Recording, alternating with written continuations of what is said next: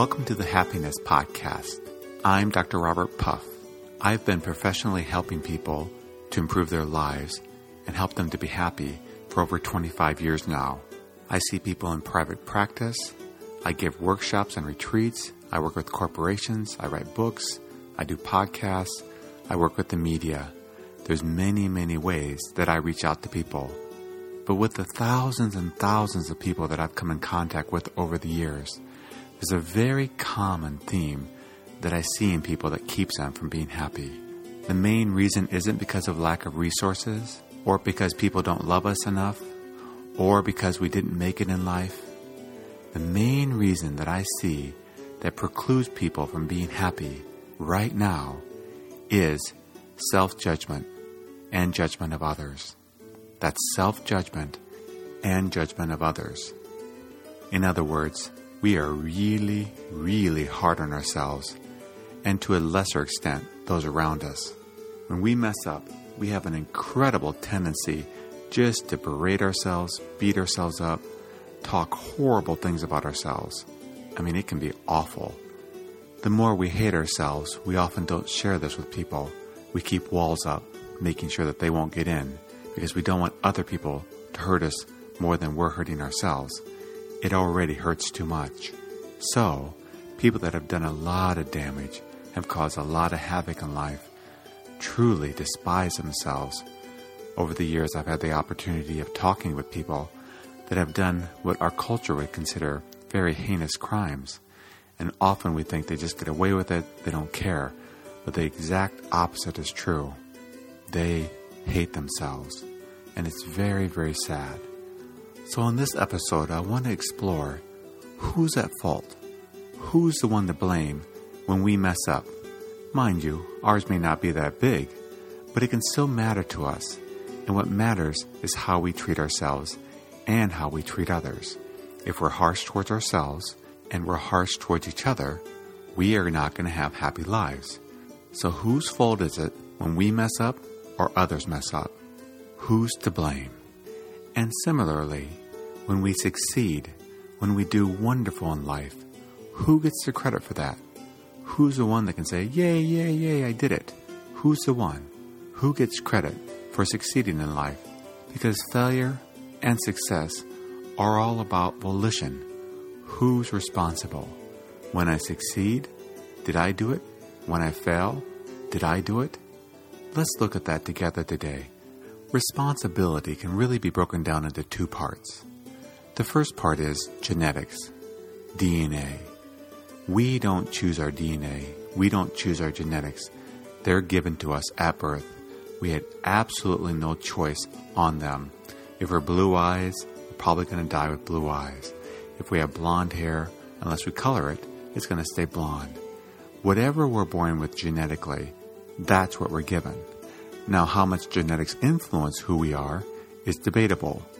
But most scientists agree that it's between, say, 25 and 50%, as low as 10 and as high as 100%. For example, our sexes, unless we do something drastic, tend to stay the same throughout our lives. But whether we like chocolate more, or whether we like or Shakespearean plays, may be far less influenced by our genetics. This part of us, a large part of who we are, is influenced by our conditioning. But now let's explore conditioning. We don't choose our parents. We don't choose our environment that we grow up in. It seems like as we get older, we start making choices.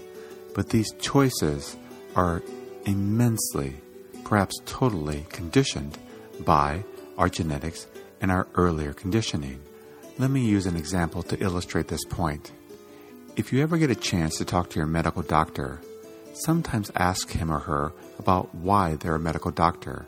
What you probably will find is, as I have, in almost all cases, medical doctors end up going into medicine because growing up they knew someone who was ill, who was sick, that they cared for, and now they had a passion to be a medical doctor. Of course, they needed the genetic predisposition to do well in school, at least to some extent, but mostly it's based upon their environment. And it could be things like their parents really wanted them to succeed in life, and they probably really do have a passion for caring for people and helping people be well and healthy because of something that happened to them when they were younger. Now, what I call the halls of academia around the world, that's philosophers around the world, have really debated how much free will there is. And to be honest, they're really settling towards there isn't any. We pretty much are conditioned beings, that the reason we are the way we are is because of our conditioning. There's still debate out there, of course, but brilliant, and I mean brilliant scientists, philosophers around the world are settling on the fact of we are just products of our environment. And mind you, you may disagree with this. And mind you, we could go on and on and on about this in ad nauseum because it's a very complex topic. But today, for our issue of who's at fault, who's to blame, and who gets credit when we succeed in life, hang in there and let's explore this issue. Because if in regards to, all right, I did something wrong, I did something bad, how come? Why did I do that? Mostly, unless we're a psychopath, and there really aren't that many of them out there, and most of them end up in prison. So let's just suspend psychopaths for a minute and get back to you and I, who do care about it when we mess up and hurt people. But why do we do things that we don't want to do? Whose fault is it? And really, it's our conditioning's fault, plus our genetics. But it's really our conditioning. That's the one thing that we can really say, yep, that's why I weigh an extra 40 pounds. Everyone in my family was 40 pounds overweight, and I'm 40 pounds overweight too. On and on it can go. We are very much products of our conditioning, and it shapes us. Let's use the example of being overweight. I grew up in Iowa, as many of you know, and in Iowa, there's a tendency, because of poor eating habits, for people as they get older to get heavy, often quite heavy. And most people don't tend to exercise. I remember growing up, and I'd be running out in the country, and every time I ran, cars would come by and say, hey, do you need a lift? Because they couldn't understand why I would be out running in the country. People just don't much exercise in Iowa. Mind you, they work hard. They work very hard, but they don't really exercise much. These are just habits. In other cultures, for example, where you come from, people may be a lot more relaxed about achievement, and they'd rather just enjoy family and hang out and have a good time. Absolutely nothing wrong with that.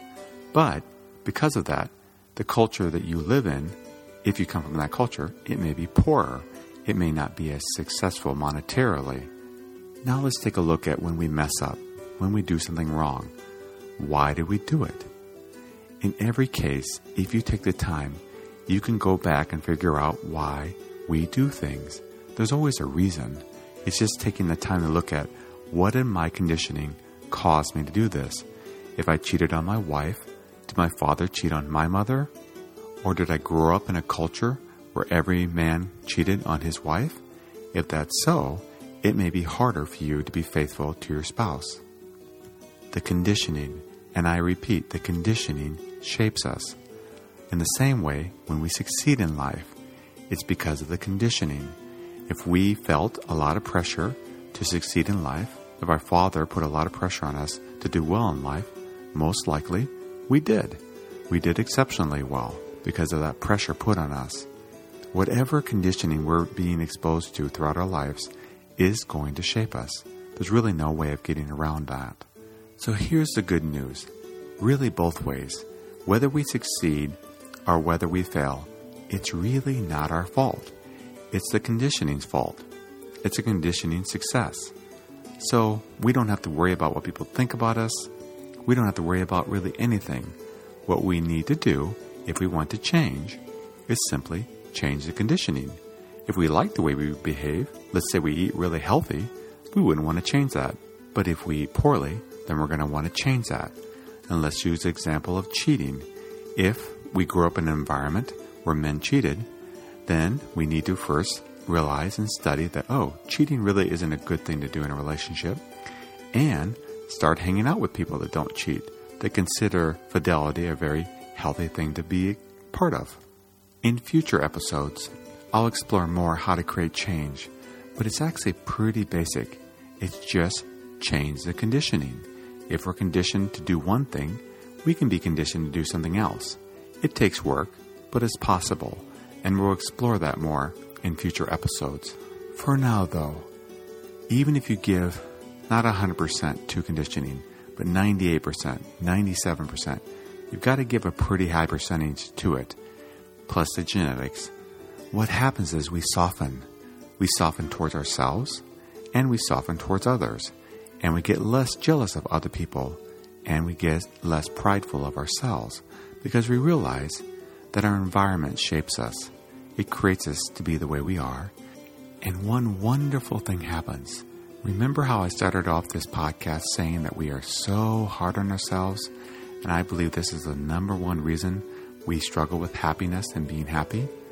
Well, if we really get that it's the conditioning's fault for the way we are, we then aren't so hard on ourselves or on others. We soften, and that softening makes us not beat ourselves up. Because when we beat ourselves up, we really tend to keep doing the same things that we hate doing. It's a self-fulfilling prophecy. If I say, I'm fat, guess what? I'm going to be fat. But if I say my conditioning caused this, I just need to change the conditioning, then I'll eat better. Guess what? We start eating better. So this podcast is about softening towards ourselves and softening towards others. It really doesn't help us to be critical, so harsh on ourselves or harsh on others. If we want to blame anyone, let's blame the conditioning, and then we can change it and get better. So thank you for joining me for this week's Happiness Podcast. If you'd like to learn more about the world of happiness, please go to www.happinesspodcast.org. That's happinesspodcast.org. Or if you'd like to contact me directly, my email address is drpuff@cox.net. Until next time, accept what is, love what is. Do you ever wonder why some companies do so well, grow, and just seem to keep coming up with great ideas and keep expanding, while other companies are permeated with negativity, lawsuits, employee turnover, and just overall unhappiness in the workplace? Whichever corporate camp you find yourself in, or somewhere in between, the key to any company's ongoing success is to invest in and help their employees perform at their peak performance. There are very clear and specific things that people can do to perform well at work and in life in general. This is the focus of my podcast, and it's also the focus of my work. Being at the cutting edge of any market is sustained through investment in training employees how to perform well. But sustained growth and productivity requires specific psychological tools in order to continue to perform at peak levels. This is where I can help. I've been studying peak performance for over 30 years now, helping people all over the world. And there are very specific things that have to be maintained in order to sustain this level of performance. When companies invest in their employees are invested in them. Unfortunately, it's quite common for companies to be doing exceptionally well in the marketplace, but for unknown reasons, key employees make poor choices, leave the company, or start struggling in coping with stress-related illnesses. Companies that do well know their business really well, but human behavior works in mysterious ways unless you've been trained to understand the causes and cures of underperformance. If you're a forward-thinking company, perhaps it's time to think about giving your employees skills that may really help them perform well at work and throughout their lives. If you work for or manage a company, and you're ready to learn the skills in order to survive and thrive in any market, in any conditions, or in life in general, I'd love to help. These are the skills I've learned. These are the ones I'd love to bring to your company. True lasting success has to be seen from a broader perspective, not just monetary. And if you're ready to bring about these changes, that's where I can help. To learn more, go to www.successbeyondyourimagination.com. That's successbeyondyourimagination.com. And whether we're at the doorstep of retirement or have many years to go, may we always be growing and be developing our skills not only as successful employees, but as successful human beings.